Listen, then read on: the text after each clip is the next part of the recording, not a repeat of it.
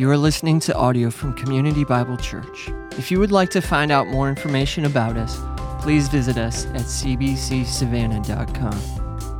Just one more quick prayer request to let you guys know. Some of you may have seen this on Facebook. One of our precious students from the neighborhood, from the Dream Campaign, got hit by a car in the neighborhood yesterday, Amir, and he's in the hospital. I think he's doing okay last I heard, but we just want to pray for him. Little guy, he was here with us last Sunday in this very room, and so apparently in great spirits, and he's okay, but just want to pray for little Amir and just all the neighborhood, that they would see us as a blessing to them.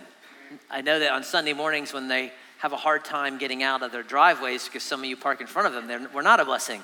So I reminded you to not do that, but we want to be a blessing to them, and so just want to pray for him and just the rest of the neighborhood, so keep doing that. December of 2017, something tragic took place. The probable MVP of the first place team blew his ACL on a freak play. Scored a touchdown, blew his ACL. And a city's hopes were dashed. My hopes were dashed. Because I thought this might be the year. But alas, it wasn't. It was just a typical year for Philadelphia. But God was doing something.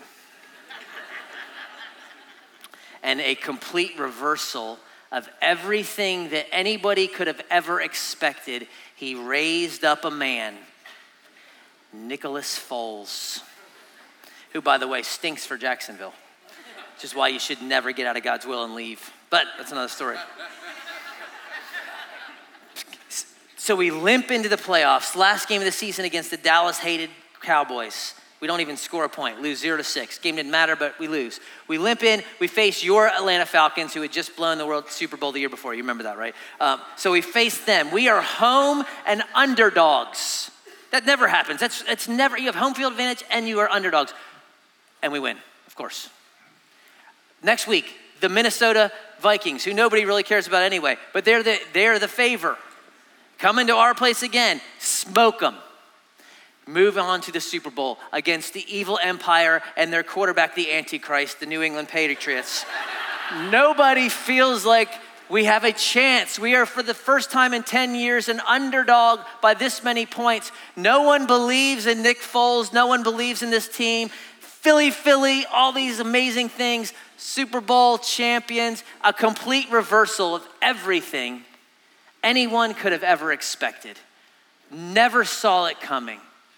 Not the way we would have drawn it out, right? When all seemed dark and tragic and hopeless, God took something evil, an ACL tear, the New England Patriots, and he meant it for good. Now, in all seriousness, that's just a little intro, obviously. True, but an intro. Life sometimes smacks you in the mouth. And everything's great, and the semester's going great, and this relationship's going great, and my job is going great, and everything seems great, and all of a sudden there's an ACL. And it's super easy in that moment to blame and question, and God, where are you? And why don't you answer? And why did you allow this? And what is not fair? And we have all these questions, and questions are good. But here's what we want to get to. Sometimes God is at work in our lives in the things that we would never choose. The backup quarterback, big time underdogs. He is at work in those things. We would never choose them, but he is using them and meaning them for our good. Not just to teach us. And I know that God's teaching us things all the time. I'm not downplaying this. But sometimes when we face stuff that we don't want, we're all like, what's God teaching you in this moment? I don't need to hear that in that moment, quite honestly. But what I need to hear is God has a plan for your life and it is good. That's what I need to hear, even if it doesn't feel good. And that is the truth of the scripture, that God takes blown ACL and he means it for good, because that's who kind of God he is. We're going to start a new series today, and we've entitled it Meant for Good. Meant for Good. We are going to study over the next 6 months, really let's take us into summer, the second half of the book of Genesis. We covered pretty much the first half a couple years ago, and we looked at the life of Abraham, and we're just going to pick up right where we left off. And so if you are unfamiliar with Abraham, that series is online. You can go listen to it, kind of catch up on that. But me and Clint were trying to figure out, what are we going to call this series? We can call it just Genesis. That's boring, but we're boring, me and you, so we can do that. So we're thinking about it, and all of a sudden this verse came to mind in Genesis 50. It's at the end of the book where Joseph, who has seen a train wreck of things happen to him, none of them his fault. None of them he would have chosen. One of the things is his brothers sold him off into slavery to be killed. And they've reconciled, and we'll see that story in a couple months. It's an awesome story. But at the end, their dad has died, and the brothers are now worried that Joseph is going to take it out on them because daddy's gone now. And so this is what Joseph tells them. He says, you meant this for evil against me, but God meant it for good. And it's this grand statement that, yes, it was horrible, but this was for my good and for your good. And that's what we're going to see throughout this book, not just for Joseph. We're going to see guys make train wreck decisions, girls make train wreck decisions, things that are unfair, things that happen, just all sorts of things. And all through that, despite the things that no one would ever choose, God is meaning it and using it for good. And if he's doing it for them, he's still doing it for us, y'all. And I want us to find hope in the next 6 months, whether we're at the top of the mountain or at the bottom of the mountain right now, that God is at work and he has a plan for your life. And sometimes he uses the thing you want and sometimes he doesn't, but it all is for good. And we want to be a people that can trust in the goodness of God. Is God good, y'all? Yes, he is. And so that's what we want to come away with these next 6 months. And so here's what we're going to do. My buddy from seminary was supposed to be here today. It's funny. He couldn't get through the storms. He plane canceled. And I'm kind of glad because it's meant for good, right? It wasn't the plan. Because I was going to break he works at Dallas Seminary where I went to school. He hadn't heard me preach in 15 years. And I'm going to break all the rules they taught me in preaching today. And if he heard that, he'd go back and tell them and they'd probably get mad at me. And so they take my name off their website. So I'm glad he's not here. Meant for good, all right? He'll come in another time when I'm like preaching the Dallas way, right? But here's what I'm going to do. I'm going to give you the background of this story. Because what's great about y'all, what I love about this church, we have so many people that didn't grow up in church. And so when I say Abraham, you're thinking, yeah, Abraham Lincoln, great president. You have no clue who I'm talking about. And so that's awesome. Some of you are like, oh, that's bad. No, that's great because you don't have any preconceived notions. So I can just kind of tell you what the scripture says and you don't have to have some like flannograph picture in your back of your mind or something, okay? So we're going to cover that just to get folks that aren't familiar with the Bible up to speed. But ultimately, I want you to see how this little story, and it's only a couple years in the history of Israel, but it's huge in regard to what God is doing just globally. Right? This is a huge piece of what the scripture teaches about God's program. We often come to the Bible. This is what some of us do, especially in the South. We've got to read the Bible because I'm sinful and because I'm bad. And because it's like we got a spiritual headache because we've sinned or something. And so we just have to go to the Bible and open it and I flip it up and I'm in Malachi. I don't even know who that is, but that's just a great verse. And we treat it like it's a Tylenol. The Bible is not a spiritual Tylenol. It is the story of what God is doing about a sinful people and a perfect savior and a crushed enemy and a coming kingdom. That's the Bible. And this is one little piece about this passage about what God's doing. And I want you to understand what God's doing so you can think through the scripture. So it's not just a spiritual Tylenol. So I know the God of the universe through what he is doing. That's what the Bible is for. So we know God and his son, Jesus Christ, right? And so first part, I'm just going to kind of unpack that. And then we'll jump into the first narrative. It's Genesis 25. We'll cover 19 to the end of the chapter. And we'll kind of get introduced to this family that's a train wreck. And you're going to be like, wow, this sounds like my family. Good, that's the point. Okay, that's who we're in this text, all right? So let me give you the big picture, where this fits. So the Bible starts Genesis 1:1. In the beginning, God creates the heavens and the earth.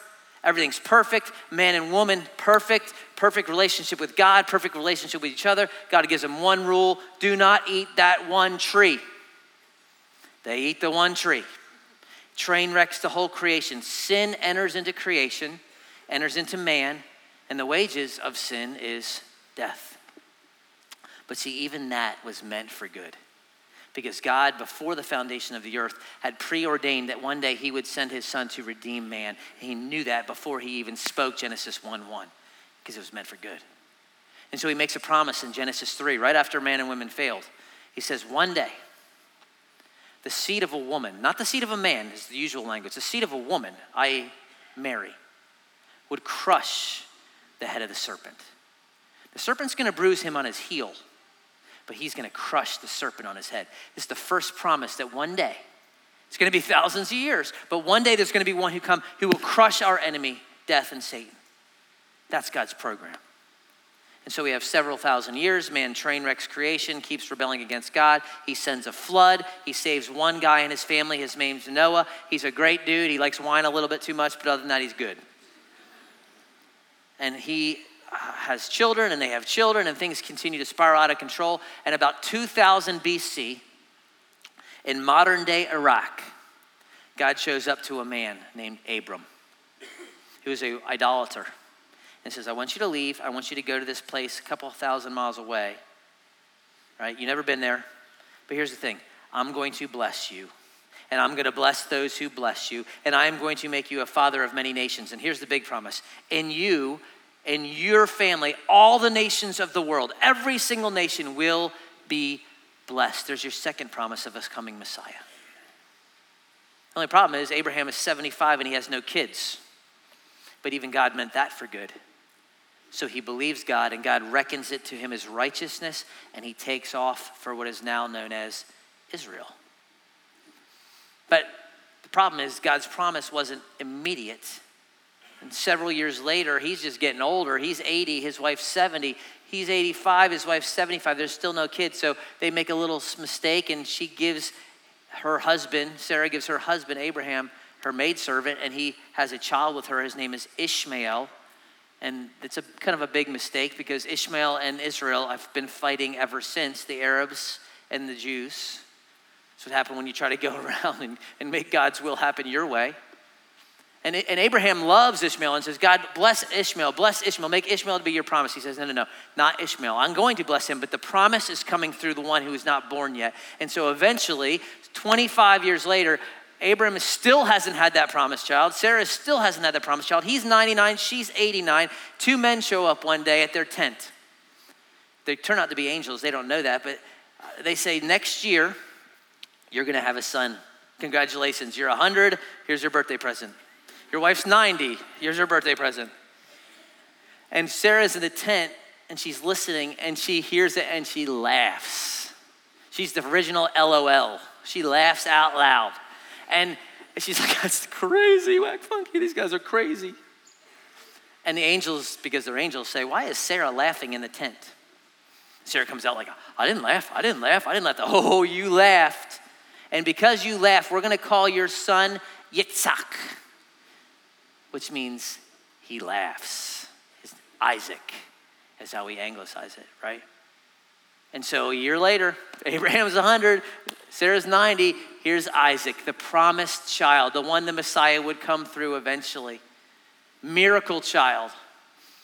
And then there's another challenge when Isaac's 18, 19 years old, where God shows up and says, I want you to take Isaac on top of that mountain, the very same mountain, by the way, a couple thousand years later, someone else is going to be put on a mountain. And I want you to kill your son, the son you love. And Abraham takes his son, and as he's about to plunge the sword into his heart, God stops him and says, no, I'm going to provide another. Here's a ram. I'm going to save your son. Again, a picture of what would happen, except with the father would not stop the knife on Mount Calvary, because God's telling a story about what he's doing. And so Isaac turns 40. His mama passes away. He gets himself a wife named Rebecca. She is his cousin, which is fine in their culture and in West Virginia, but not anymore. All my West Virginia people are mad now. And that's where the story picks up. Isaac is 40. He's married. He's happily married. Abraham is actually still alive. Sarah is not. And we pick up in verse 19. So let me read our first two verses. That's the story of what's going on. That's where we're at. Verse 19. These are the generations of Isaac, Abraham's son. Abraham fathered Isaac. And Isaac was 40 years old when he took Rebekah, the daughter of Bethuel, the Aramean of Paddan Aram, the sister of Laban, the Aramean, to be his wife. And so things are good. Things are happy, happily married. But then the unexpected, the ACL, that thing you never saw, that thing you never wanted, that thing you would never have dreamed. Verse 21, Isaac prayed to the Lord for his wife. Why? Because she was barren. There's a lot of pain And a lot of struggle, a lot of heartache in that little verse, right? And we find out a few verses later, she's actually barren for 20 years. She's infertile for 20 years. And Abraham is still alive at this point. And so you got to be thinking, this promise that God made to Abraham that he's going to be the father of many nations and all these kids are going to come and as many as the sands of the sea. You got to be thinking, it's been 25 years for Abraham when he got that and now 20 for Isaac. 50 years, there's not a lot of movement here. God, you're a little slow, right? But it's meant for good. Because what's going to happen is this is going to be a people, a nation that you have to look back and say, there is no way this nation should even exist if God does not show up. It's a miracle child at 100 and then another miracle child at 60. And it's a foretelling of a people that one day would have a natural birth, but they would need a supernatural birth that God would have to do. And there's no way you can be part of his family unless he shows up. That's what he's crafting his narrative. He's showing you what he's going to do. And so Isaac prays, and I love that he prays. And what I love even more is that God answers. That's a simple verse. Isaac prayed, the Lord granted. Isn't that great? And this is not some little ask. This is not traveling mercies, bless my food, help me get an A on the test. This is take something that is scientifically impossible, that is dead. Make dry bones speak. That's what this is, right? And God does it, right? He does it. It's the thing that no one was thinking would happen. No way Nick Foles wins that game. No way. And probably people in the clan were saying, well, it happened with Abraham once. It's not going to happen again. Lightning does not strike twice in the same place. There's got to be that thought, but Isaac prays. How long? We don't know. 10 years, 5 years, 10 weeks? It doesn't say. It just says he prayed and God answered. But here's what I want us to think about. Do you believe that God does big things like this anymore? I think we say that. I think I say, absolutely. I believe that. I don't know if I do sometimes. Isaac did. He prayed. And remember, Isaac's living in a time. Do you know how much Bible Isaac had at this time? 0, because it was not going to be written for another couple hundred years. Moses is not coming for several hundred years. So he doesn't have a quiet time. He doesn't have our daily bread. He's got one promise from God. I'm going to bless you. You're going to be the father of many nations. That's the only thing he's got from God. And he believes in a big God. I think this is a great time of year to think about this, y'all. It's 2020. New year, new opportunities. What's something that you could pray this year that if it happened, it would be, God did that? That you could, it would be no other explanation. God did that. Right? And I'm not saying I'm not health and wealthing here. I'm not saying win the lottery. If you win the lottery, just make sure you pay off my mortgage. That's great. But what could we ask this year that God would do big? I think when we ask God big things, it honors him because it shows him that we believe it. I'm not saying he's going to do everything we ask. That's not what I'm saying. But I am saying I think it delights God when we ask and believe that big things could happen. Maybe it's for a relationship to be restored that you haven't talked to your mom in 20 years. But it would be a miracle if she would call me or if I would call her. Maybe you could pray that. Or that a prodigal would come home. Or that your business, which is about to be bankrupt, will be turned around and be profitable. Right? Or that your anxiety would be removed that you've been struggling with for 15 years. Or that cancer, which is stage 4 and doesn't look good, would disappear, would be healed, whether through chemo or just miracle by God. What could we pray that we would be like that? That's big. I think we should start doing that. I think we should start expecting it. And I think it would honor God. And I think we should be reminded for some of us who have been praying big things and haven't seen it, that God does not ignore the prayers of his children. Doesn't mean he gives them everything they want, but he hears it. You don't think he heard Isaac? He heard him. He does. And God is close to the brokenhearted. It's a great reminder. Just 2 little things. Not the point of the passage, but important. So Rebecca conceives. And she's never been pregnant before, but she realizes pretty quick that something's wrong. The children struggled together within her, and she said, if this is thus, why is this happening to me? She's like, something ain't right. Something is not right. There's some struggling going on. Remember, they don't have ultrasounds in this day. So we get a little piece of information that she didn't know yet. The children, that's plural. She thinks, I'm pregnant. She don't know there's 2 in there. And what she doesn't realize is these 2 children, the word that struggled, it's a Hebrew word that means violence.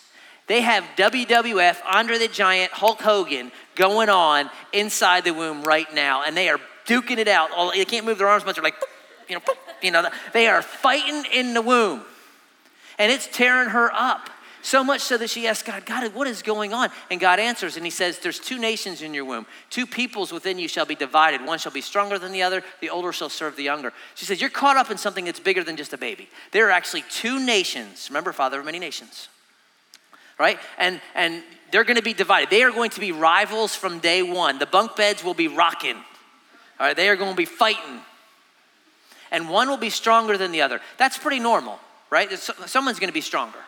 But here's what's not normal about this text. This is where it gets flipped upside down. That the older shall serve the younger.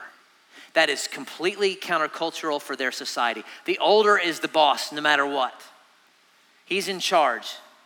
He's the one that gets all the money and the power and the wealth and everything. And so God's saying, there's going to be division. There's going to be 2 nations. But the younger is going to serve the older. And this is the Nick Foles is going to win it all, not the MVP. I didn't see that coming. I didn't expect that. And this is where we just get a little insight that God's economy is not ours, right? And we see that. Jesus says it's better to give than to receive. We don't get that. You want to be great? You got to be a servant. You want to be exalted? You got to be humble. Apostle Paul says that God chooses what is foolish to shame the wise. He chooses the weak to shame the strong. God chooses what is low and despised, even the things that are not, to bring things that are. That's why when we celebrate Christmas, we think about a baby born to a 13, 14-year-old, nobody from nowhere, from no region, who actually is the master of the universe. That's a complete unexpected twist. Didn't see that coming. This is why the cross, which is a Roman instrument of pain and suffering and death, and an innocent man put on a cross, it seems ludicrous. It seems like folly, but it is the power of God for salvation for everyone who believes. It's the vehicle of life. This is meant for good. I wouldn't have chose it. I wouldn't choose the younger to serve, the older to serve, but that's the way it is. And so that's where this book is going. And so it's time for her to give birth.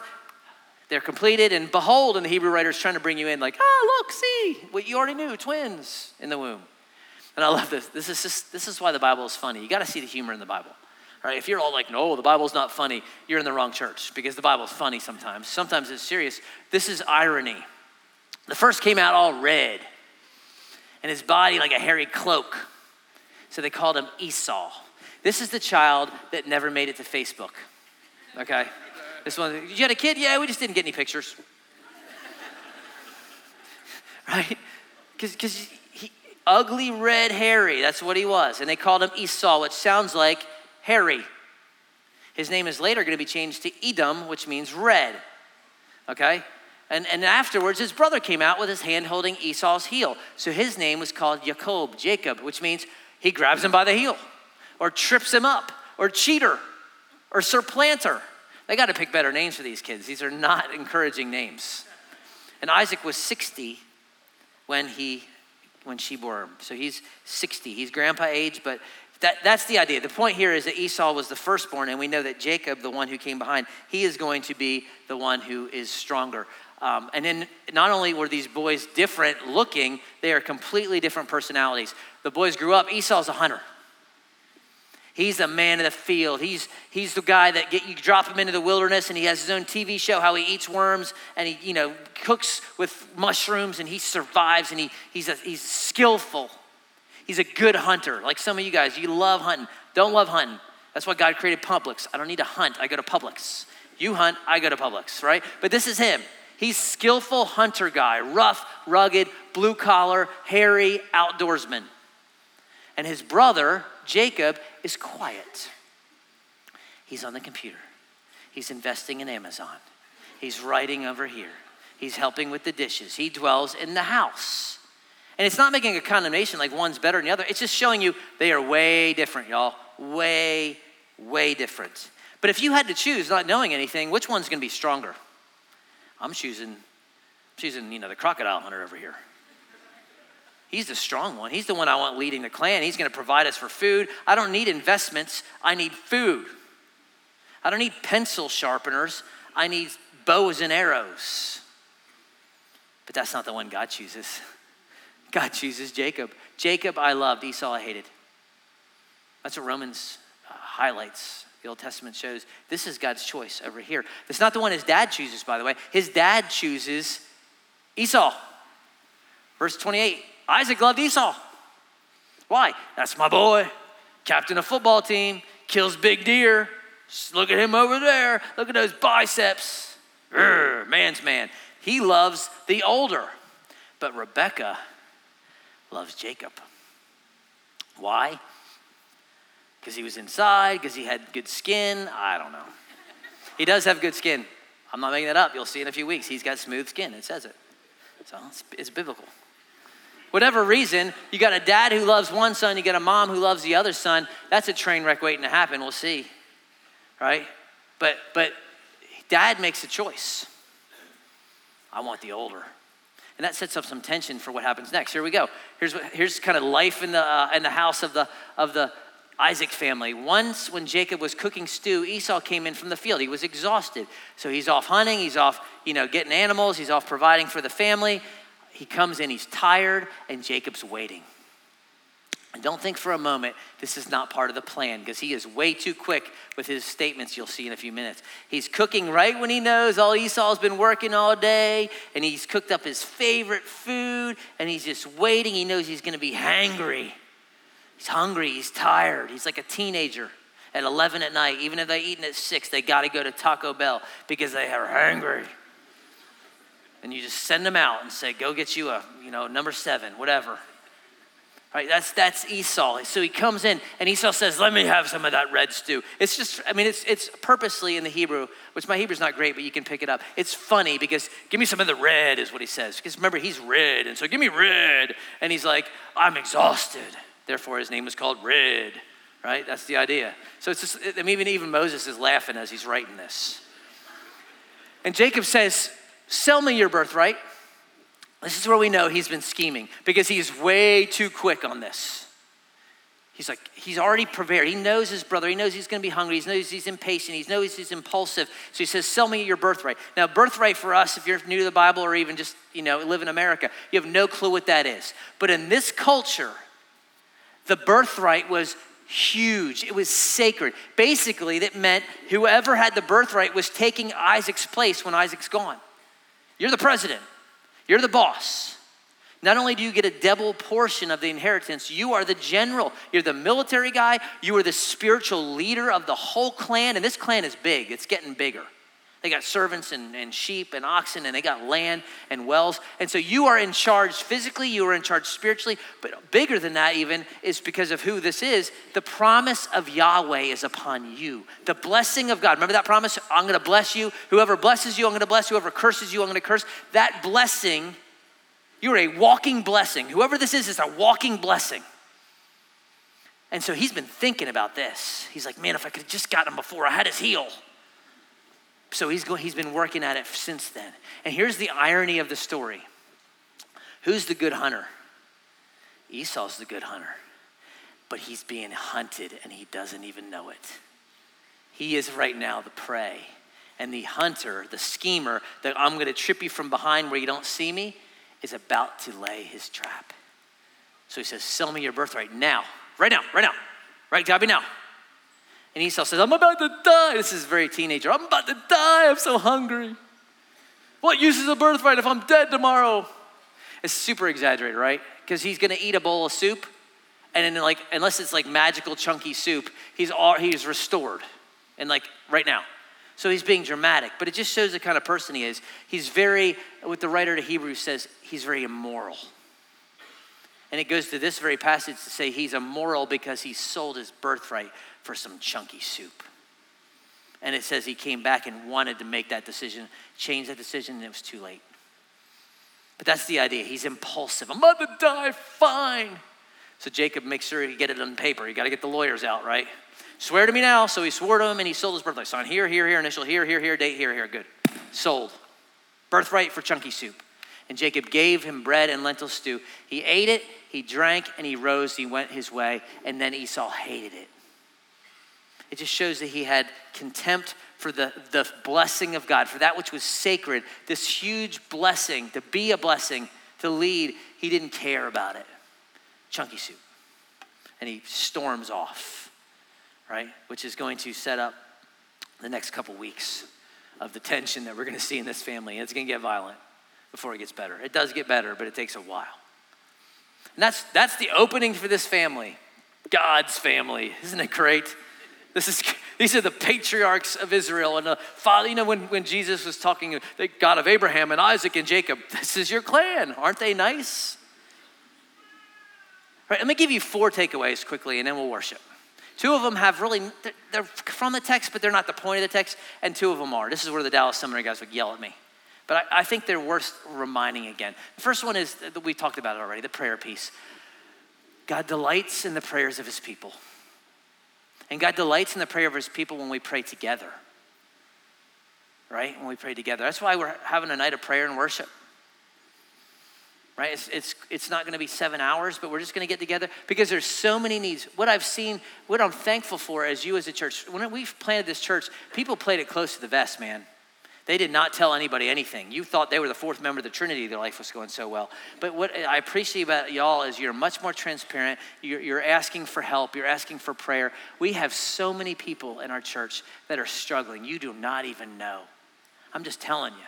I am blown away by the number of people who are struggling with anxiety and depression, with marriage, with kids, with finances, with direction, with I don't know what I want to do.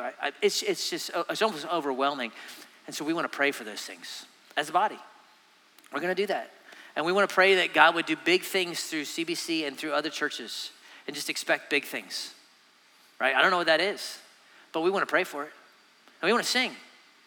And so if you're able, we'd love for you to join us in that, right? And even if you're able to maybe at lunch that day, instead of going to Chick-fil-A or Taco Bell, just kind of skip lunch and pray for that night because it could be a special night for us. We pray every year, pray for our students, pray for our college students, pray for young couples, pray for older couples. Just want to pray together, right? And so that's what we're going to do. But the big thing is this, pray with faith. Maybe write down a couple things you're going to pray this week. I'm going to pray this for my kids. I'm going to pray this for my spouse. I'm going to pray this for my church. I'm going to pray this for whatever. And just big things, man. Dream that God would answer big things. And then share it with somebody when he does, because I want to hear the stories, because it's encouraging to me. It's pray for, I know this is in a conservative church, pray for miracles. Right? Pray for it. If God would do that, whatever that is, I think that's big. There's a prayer piece, there's also a parenting piece. Right? Not the point of the text, but I think this is a reminder. And I listened to a couple sermons and read a bunch this week about this. And one, I like how one pastor talked about this. He called it the dangers of unmanaged favoritism. Right? I don't think any parent is intentionally plays favorites because we love them all the same, right? We love them all the same. Right? And I think that's probably true.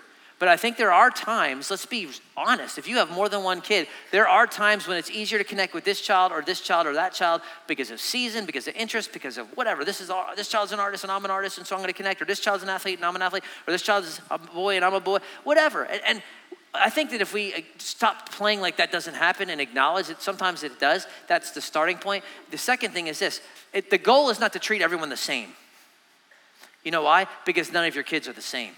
They're just not. They're not wired the same. They don't motivated by the same. They don't have the same interests. They don't have the same taste. And if I'm just going to treat them the same, that's going to be super beneficial for this one and crush this one.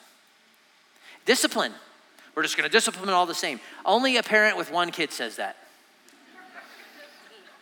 Because there's some children, you can, put them in the corner or give them time out, and they love it. They're like, bring me time out. I love it. Right? I mean, you can do whatever, and they're just like, you got another kid, you just look at them with a crooked eye, and they weep. I don't even have to put them in timeout. I actually end up blessing that kid. I'm like, here's some money. I feel bad for you now. So the point is this: we shouldn't be treating them the same. We should be treating them reasonable and equitable. That's the idea, right? So what is best in this situation for this child? And that requires you to be with your kids and to know your kids and to talk with your kids and to own the fact that you messed up with this kid and not that kid, right? And nobody's perfect in it. I think it's just helpful to know that we do this and we need to be on guard. And this is why I think you should be, I'm fine with parenting books, but I'm not a huge fan of all parenting books because a lot of parenting books are one size fits all. Do this, do this, do this, perfect kid. Wrong, right? There's no perfect kid and there's no perfect strategy. I think there's principles we can apply, knowing your kids, knowing what the Bible says, trialing, failing, and all those things. But I think, I don't know if that even helps you at all, but it helps me. All right, here's the word, more where this point of this text is about. Don't trade down. Here's what I mean by that. Don't make a bad trade. The worst trade maybe ever. Any Boston Red Sox fans in here? Got like 3 of you? Yeah, good. I can make fun of you. Oh, there's one. All right, good. Worst trade of all time. 1919, the owner of the Boston Red Sox trades for $100,000 to his rival team, the New York Yankees, a man named George Herman. George Herman, AKA Babe Ruth. Up to that point, the Red Sox had won like 4 titles, super successful franchise. They trade away the Babe. They don't win a World Series for 80-something years. It's called the curse of the Bambino. It's true. It is a true curse. It was, right? He also got himself a nice candy bar, 4 World Series, and was the greatest hitter maybe of all time. Horrible trade. And the rumors were that the owner of the Boston Red Sox traded him away because he was short on cash because one of his shows on Broadway that he supported had failed. And so he just needed cash for his next show. He traded maybe the greatest baseball player of all time away so that he could have his little Broadway show that didn't end up making money anyway. That's a bad trade. Very temporal thinking. Esau made a bad trade. A bowl of Campbell's chicken soup that filled him up for a moment, but in the end, he threw away what God was doing in his life and God's blessing. And I think what I think we should do, and I don't have anybody in mind, I think we should ask ourselves when we come to a text like this, where am I making a bad trade? Or am I? Where am I choosing the quick fix, the temporal comfort over what God may be doing in my life? The long-term blessing, what God has called me to. So for instance, let me give you a personal. When I lose my temper with my kids or with my wife and I lash out and I say this and that and this because I may have had hurt feelings or I may have been misunderstood or maybe I'm just tired, whatever. I have made a very poor trade for being husband and father just so I can get my 2 cents in. That's a bad trade. And we do it all the time. We do it with our time, I think. We're so busy. I'm so busy. What do we say to people? We're proud of how busy we are. Oh, yeah. How you doing? I'm busy. How you doing? I'm busy. Good. Yeah. How's your time with the Lord? Oh, I'm so busy. I don't know. I haven't even read my Bible in like 3 months. I haven't had any time for prayer. And I'm not truck. I got 4 kids. I get busy. But I can tell you this. You want to see how busy you are, and if you have any time to spend 5 minutes in the Word or read Our Daily Bread or whatever, check your screen time on your phone today. Just check it. Check it already. I bet it's over an hour for some of y'all. And you've been in church for 3 hours. I'm not saying don't be on your phone. And I'm not saying don't like everyone's like, smiley face, laugh, like. I'm not saying that's bad. But I am saying we talk about busyness a lot. But we'll have 4.5 hours of screen time on our phone a day. You couldn't give 17 minutes to Jesus, the King of the world? I think it's a bad trade. Sometimes. I think money, bad trade. We always buy me. We never give. We're never generous. We never save. We never this. We can't afford it, but that's okay. I'm going to do it because it makes me feel good. I'm going to have some shop therapy. I'm going to get on Amazon at 10 at night because my boyfriend just broke up with me and I love that blouse. And it'll make me feel better for a day. And I'm not against the blouse. I just think that if we dwell on materialism, we don't dwell on the presence of God in our lives and how much he loves us. I think some of you young folks, and I'm speaking as your pastor here, so just hear me out. I think you are making some bad choices with your physical relationships.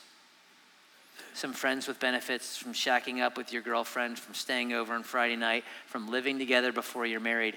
For a temporal, quick comfort, you are sacrificing the call of your life, which is purity and holiness. And I think you'll be like Esau one day, and you'll regret it if you don't make that choice now.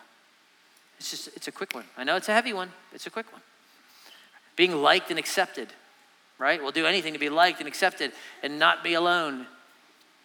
No one wants to be ignored. No one likes to be alone all the time, right? Sometimes being alone, young folks, let me hear me out. Sometimes being alone is actually a good thing.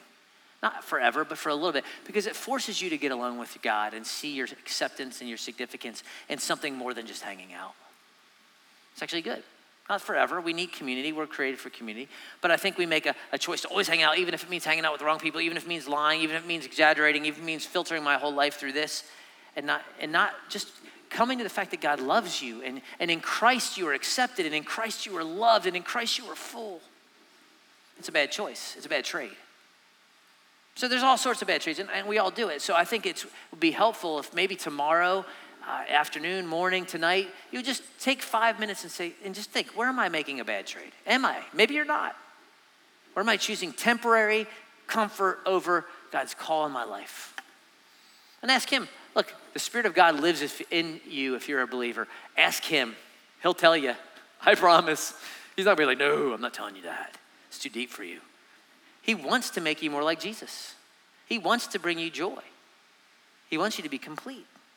Right? So I think it's helpful for us to say, where are we making the trade and not trade down? Don't be the Babe Ruth trade. And then the last one, and here's a good trade. Let me read you a verse of a good trade. The kingdom of heaven is like a treasure hidden in a field, which a man found and covered up. And his joy, he sells all that he has. You think that's a bad trade? He sold all he has. No, because the treasure is worth more. And so we got to see and treasure Jesus for who he is. That's the point. And then the last thing, and I think this is where we'll close and we'll worship. And they just back to their title, meant for good.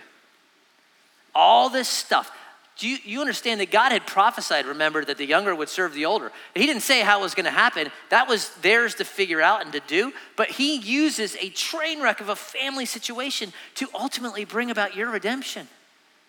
And Jacob, and if you think about it, these guys, Esau's a knucklehead. Jacob's no better. It's not like Jacob's the good guy, so God loved Jacob. And no, Jacob's a mess. He's worse. And he's going to get worse. He's going to do a lot worse things. But here's the thing. We're blown away by the fact that God exalts Jacob. How could God choose and love Jacob? How could God exalt Jacob? It is a great question. Here's another one. How could God exalt and love Bill Fowler? Because I'm no less of a train wreck than Jacob. And that is the beauty of the sovereignty and the sovereign election of God himself. Because if God does not choose me, in the words of Spurgeon, I would never have chosen him. Never. Right? Because none who seek after God, there's none who love God. So praise God for the fact that he exalts the lowly. Right? And here's the big point is this. If God can take train wrecks of bad decisions and bad choices and messes that we would never choose and ACLs blown, and if he can do that and bring about Messiah, despite them, what situation in your life can he not change for good? Even though I know some of you are you're like, I would never want this. This is horrible. Yes. But the promise of Romans 8, and it's not flippant, it is true. For those who love God, all things work together. God is working, and he's meaning it for your good and for his glory. And it may not feel like that, but you got to hold on. And you got to believe in the goodness and sovereignty of God Almighty. He is good. He's not just nice. He's not just a nice God. He's a good God. He delights in his children. And sometimes there's things that he allows and brings because, like Job, it's to see where your heart is. And the response, like Job, is you give and take away. Blessed be the name of the Lord. If you are in the valley of the shadow of death, you know one of the best things you can do? It's not the easiest, but it's the best, is you can just worship. You can, God, blessed, you gave and you took away. Blessed be the name of the Lord. That's where we're going. But I want you to see that God is good.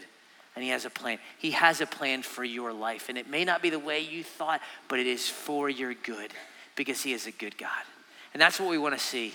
That's what we want to be encouraged with. We want to pray to that God. We want to expect big things from that God. And we want to know that God. And so I pray that that'll be the case over the next 6 months as we see him work despite the failures of people and the bad choices of other people on good people and all sorts of things. So, and if you need prayer this morning, I know a bunch of you probably do. We have a prayer team in the back. Would love for you to get prayed over by some of those folks, to share a prayer request that the prayer team can pray that during the week. There's people that do that. So that's there for you. And just know that you are loved by God. And that he hears your prayers and he is close and he is near. Why don't you stand? We'll just respond in worship. One of the things we do is we give you some time to think and respond. And so before you hurry out, I know you got places to be and Barnes is smelling good. Just sit in the goodness of God and his love for you for just a few minutes. Respond, let him speak to you, and sing to him, and use the breath in your lungs to tell him that you love him. Let me pray and we'll sing. Father, I thank you for your faithfulness and your goodness, and that all things work together for good for those who love you. I pray that we would love you even when it's hard, and that you would just use these great narratives of these ups and downs of these men and women to encourage us in the middle of our ups and downs. We pray these things in the name of Christ, our Savior. Amen.